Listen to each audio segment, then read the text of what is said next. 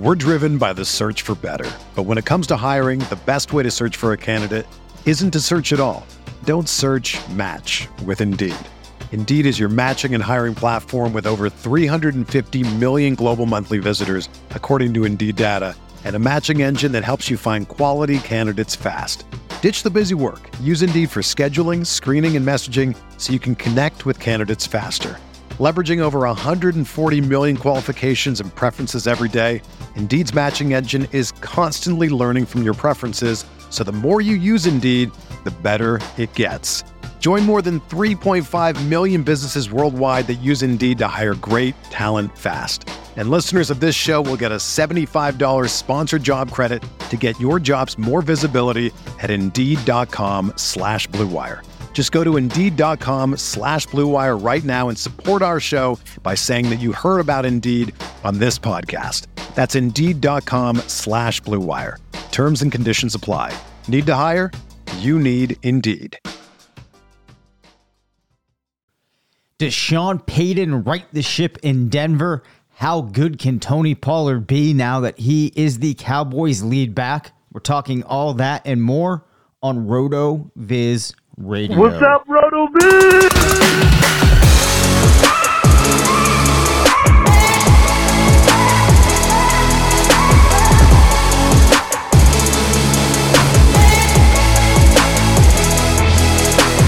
Welcome into the RotoViz Fantasy Football Show. I'm Dave Cabin, one of the owners at RotoViz, back with another projections episode.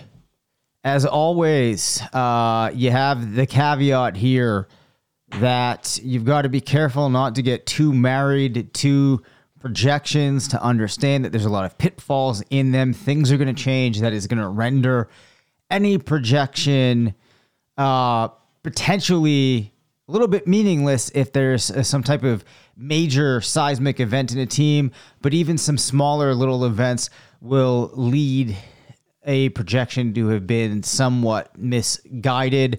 Also, the episode that you're hearing tonight, I probably recorded a number of days before it's going to air. As a result, there may be a couple of changes or news stories that break within that team that would not have been factored into what we are going to talk about this evening. Nonetheless, we now make our way out to Denver and Dallas. All right, so let's start with the Broncos. Now, if you've been following along with the podcast this summer, you're aware that Curtis is feeling pretty optimistic about Denver's outlook. He expects Sean Payton to come in, really revamp that team, especially offensively, get this team on the right direction. I am not quite as optimistic or as bullish as he is. I do think that you see this team take some steps forward in comparison to what it did last year. I am not sure, though, that we see some type of renaissance out of Russell Wilson and that we see the Broncos take such a large step forward that we're looking at them as an entirely different team in 2022. Obviously, I could be wrong. My level of conviction on that on a scale from 1 to 10 is only somewhere in the middle, maybe around like a 5. But this is leading up to me saying in the projection that I have for this team, it does not assume that we see this massive step forward. As a result, if you are somebody that does expect Denver to take a very large step forward, then the numbers that I'm talking about probably don't support or aren't as useful for you because the upside for a player might be higher than what I'm including into my kind of realistic range of outcomes. Last year, the team went 5-12 in terms of play volume. We saw Denver land in with a split 57% pass to 43% rush. They were 4 plays behind league average. Looking forward to this year, I expect that we'll see them somewhere around league average, with it being an average type of team. Rushing attempts 494, passing attempts 565. The pass percentage actually comes down a little bit to 53%.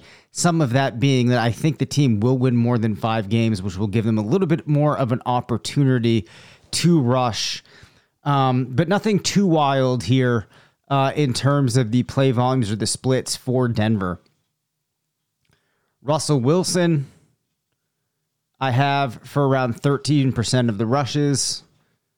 Dividing up the rest of the work between Javonte Williams and Samaje Perine does become a little bit difficult because you have Williams coming off of that significant injury. I'm assuming that there is a bit of a period where he has to kind of reacclimate, get reworked in, and I'm also expecting that there might be some bumps along the way in this season, in this backfield. As a result of that, it's not going to be a situation where you can have Williams seeing a very high amount of usage. In my baseline scenario, I actually have him projected with 44% of the team's rushes. You have Perine at 33%. Perine also getting a 6% target share. Williams getting a 9% target share. Pretty normal efficiency for these guys. In terms of touchdown scoring, Williams ends up with just 4, Perine with 5. I think that that could certainly flip. I could be a little off in those numbers. You do have 2 receiving touchdowns for Williams, 1 for Perine. These projections or these numbers place Javonte Williams as a back-end RB2, and Samaje Perine comes in around a back-end running back 3. So the first thing that you might wonder about here is, what if I am just way too low on Williams' rushing share, and that gets up to somewhere in the 50% range. So let's just set it to 50%. In that scenario, I don't think that you're going to see the the needle move that much. Williams then goes up to around RB22. Not a drastic change for him. What you would really need for him here, and I'll set things back in the projection machine to 44% rush share. What I think you're going to need for Williams is him to get a bump of like 4% maybe in the receiving game. If he could get to a share of 13%, I think we do see things start to move a little bit there. Naturally, I'm assuming that we're looking at things from a PPR perspective. If I make those changes, he jumps up to RB17. And I do think that that is something that could happen. I mean, if you look at his games last year, he had a target share of 17%. So me giving him that 9% share might be too safe and might have too much of an assumption on a couple of things here. One, that the team is going to be more willing to use its options at tight end and wide receiver, go to running backs less, and then also that Williams is going to be playing a little bit less than he would have back at the start of last year when he was completely healthy. And you could maybe push back and say, well, it's looking like he is going to be all systems go. But, that is a little bit nebulous right now. As far as the wide receivers go, I think that you have Jerry Jeudy here being the main target in the offense. Last year, he had a share of around 21%. And in my breakdown for Denver this year, I do have him coming in around 21% in my baseline projection.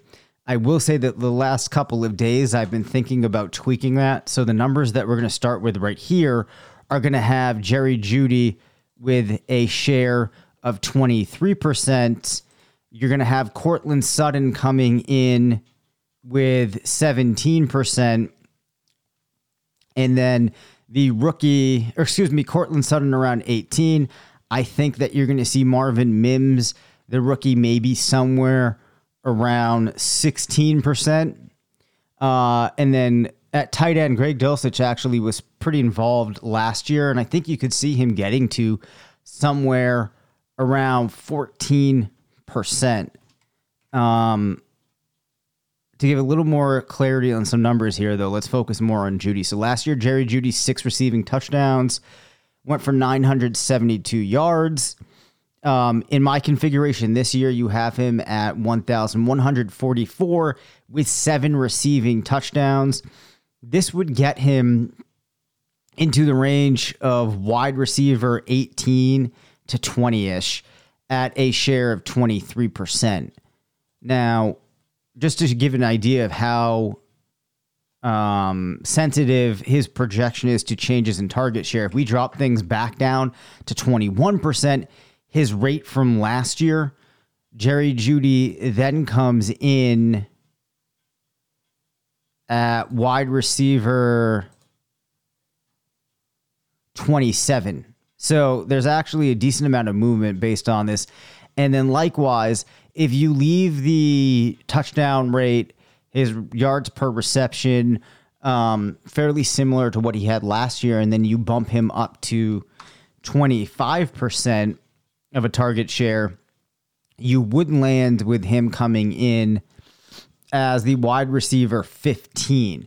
So in my mind, the upside for Jerry Jeudy is looking like a middling wide receiver 2. I think that the downside for him is probably somewhere around a 19% target share, and that would make him finish as somewhere around the wide receiver 34. So there's definitely a bit of a spectrum for him. Ultimately, I think viewing him as a mid to back end wide receiver 2 is what makes the most sense in my mind. Now, Courtland Sutton, if I pull up his numbers from last year, was responsible for a target share actually of 24%. So I'm scaling things back pretty significantly for him in the coming season. And we'll look at how things could be different for him. Last year, though, he only put up 2 receiving touchdowns, just 829 yards, did have 64 receptions. In my numbers for him this year, you come out to a similar total number of receptions, 800 yards, just 3 receiving touchdowns. The interesting thing about Sutton is, as a rookie, he put up 4 receiving touchdowns, 6 in his second year. Since then, he has scored just 4 total touchdowns. Of course, he only played 1 game back in 2020. In this configuration of numbers, you have Sutton looking more like a wide receiver somewhere in the 50s than a more appealing option. Now, personally, I also think that I view Sutton as a player that should get drafted a little bit ahead of that. And to be honest, as I'm working my way through this episode again, I think that I am not giving him a high enough target share. And as I'm thinking things through, I do think I'm actually going to settle out with Jeudy around 23 and then Sutton actually coming in at 21. And I think this is going to make Marvin Mims actually come in somewhere closer to around a share of 15%. Dulcich will stick at 14. So then Mims looks more like a wide receiver ranked in the 60s. Sutton with a share of 21% would come in at wide receiver 38. Now, some of the reason for that is just a low touchdown rate, only getting to 4 receiving touchdowns. So he's definitely going to be a player that season depends on him picking up an extra 2 or 3 touchdowns over what the numbers look like to me on a baseline case for him this year. I don't think, though, that there's a tremendous amount of upside more for Sutton over the numbers that we've just looked at, unless he is the wide receiver 1 there and it's not Jerry Jeudy. And if we saw him capture a target share of maybe 25%, in that case, we would see him take a bit of a jump up the rankings here and he'd finish closer to wide receiver 28. That said, I'm really expecting that we see Jeudy to be the first look for Russell Wilson in this Denver offense in the coming season. And finally, if we take a look at Greg Dulcich here, who last year earned himself a target share of 18%, put up 2 receiving touchdowns. I have him at just 14% this year. With some of the changes in the coaching staff in this roster, I have him scaled back. Nonetheless, though, could go for around 3 receiving touchdowns, 550 yards in this baseline scenario. And he finishes as the tight end 16. I think he's being drafted a little bit ahead of that right now, maybe 4 or 5 spots in ADP.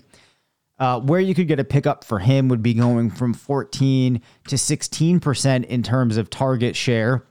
That would bump him up to the wide receiver 12. And in that case, I still only have him at 3 receiving touchdowns. If we pop him up to the point where he gets to 5 receiving touchdowns, he then looks like the tight end 11. So I would say that his upside is finishing as a low end tight end 1. Your kind of baseline for him is that he's somewhere around tight end 16. And a little bit of downside beyond there to maybe finish somewhere between 18 to 20 in end of season tight end rankings. So if I take just 1 second here and I scale the players back to kind of my baseline case, right?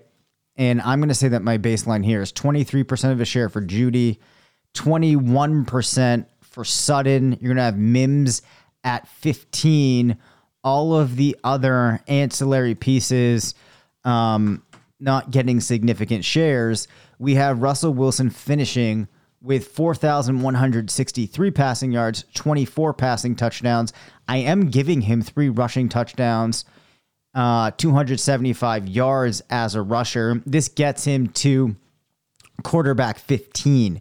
Now, what's interesting about that is when I kind of think about my expectations for Denver, they wouldn't have had him finishing in that range where he's right behind of Aaron Rodgers, in line with Geno Smith, and that type of player. So I would say that's actually a fairly optimistic outlook for Russell Wilson this year.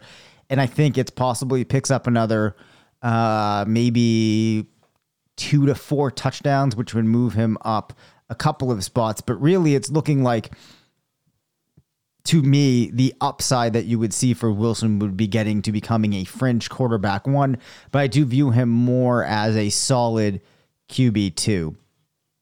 So that takes us through Denver.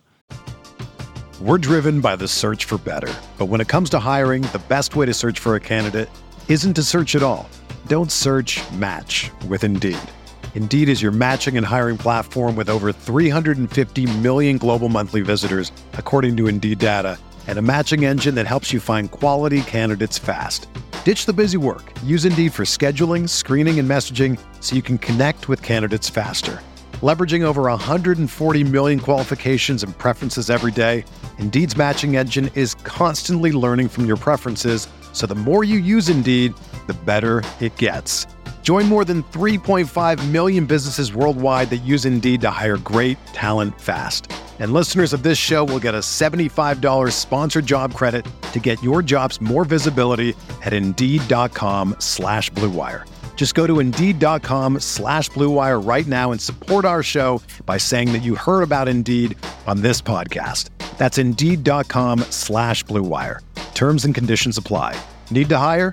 You need Indeed. With everyone fighting for attention, how can your business stand out and connect with customers? Easy, with Constant Contact. Constant Contact's award-winning marketplace platform has helped millions of small businesses stand out, stay top of mind, and see big results fast. It's okay if you don't know much about marketing. Constant Contact's writing assistant tools and automation features help you craft messaging and say the right things at the right time. I use this to help write and send my email newsletters, and you should too. So get going and start growing your business today with a free trial at ConstantContact.com. Just go to ConstantContact.com right now.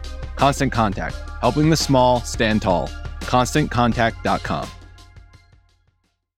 if we turn our attention to the Cowboys, and Phoebe the dog is right up on the mic, kind of huffing and puffing. I don't know if you can hear that. She's refusing to sit in the dog bed. Last time I recorded, well, it's actually the same night. In the interest of full disclosure, I had to put her, just let her kind of roam while I recorded, which is never great. Now that she's old, she wants to go to bed super early. I think I've already talked about this. Anyway, she's up on the mic, so apologies if you hear her making noise. She's standing on top of the desk, trying to get in my way here. All right, Dallas went 12-5 last year under head coach Mike McCarthy.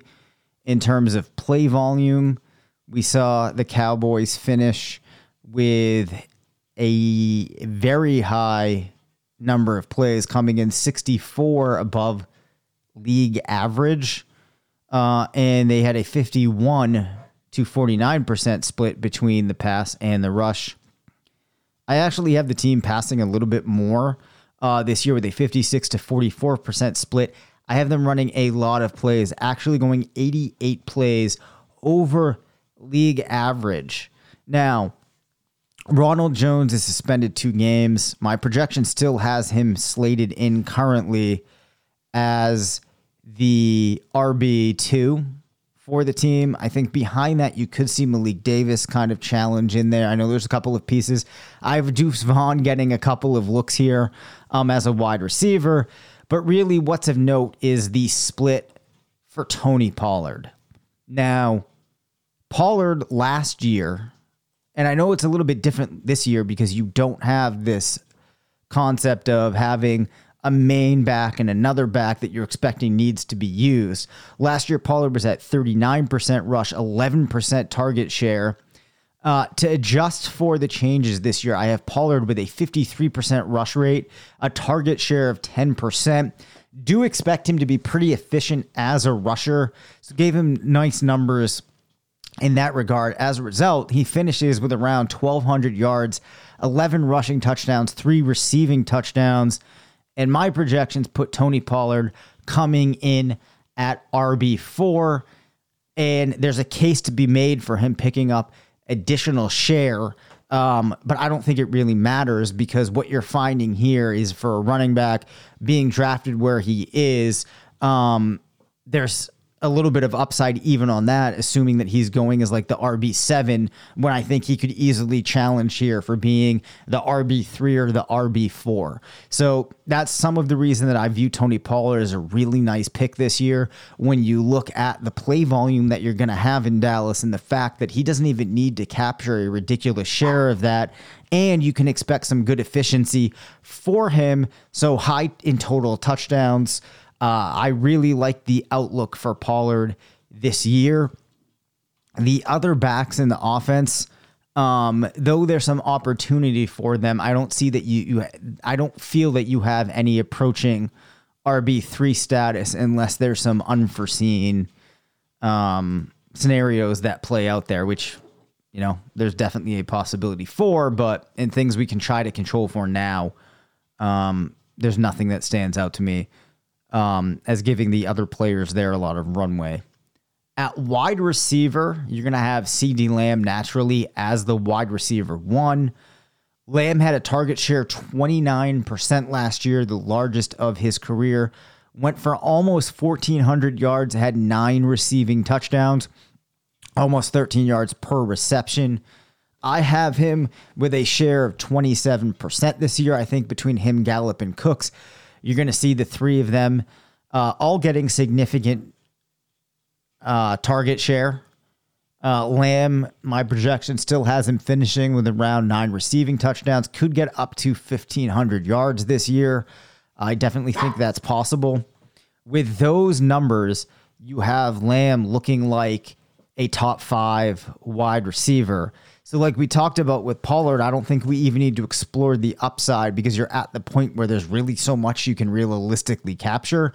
But let's just say that he got back to a target share of 29%, holding everything else as it was. This would get him landing still as a top 5 wide receiver, somewhere around wide receiver 4. needless to say, the projection that you're going to do for CeeDee Lamb this year is going to paint a very, very nice picture, which probably makes Gallup and Cooks a little bit more interesting. I currently have Gallup with a share of 17%. Now, last year, he was able to get to 17%, had 4 receiving touchdowns, only 424 yards. That was in a 14-game season. I'd have him at 5 touchdowns this year in a full season, 775 yards. And with that target share of 17%, you have Gallup looking like a wide receiver in the wide receiver 4 range. Maybe he could pick up an extra 2 to 3% of his share, and then he'd finish as a firm wide receiver 3.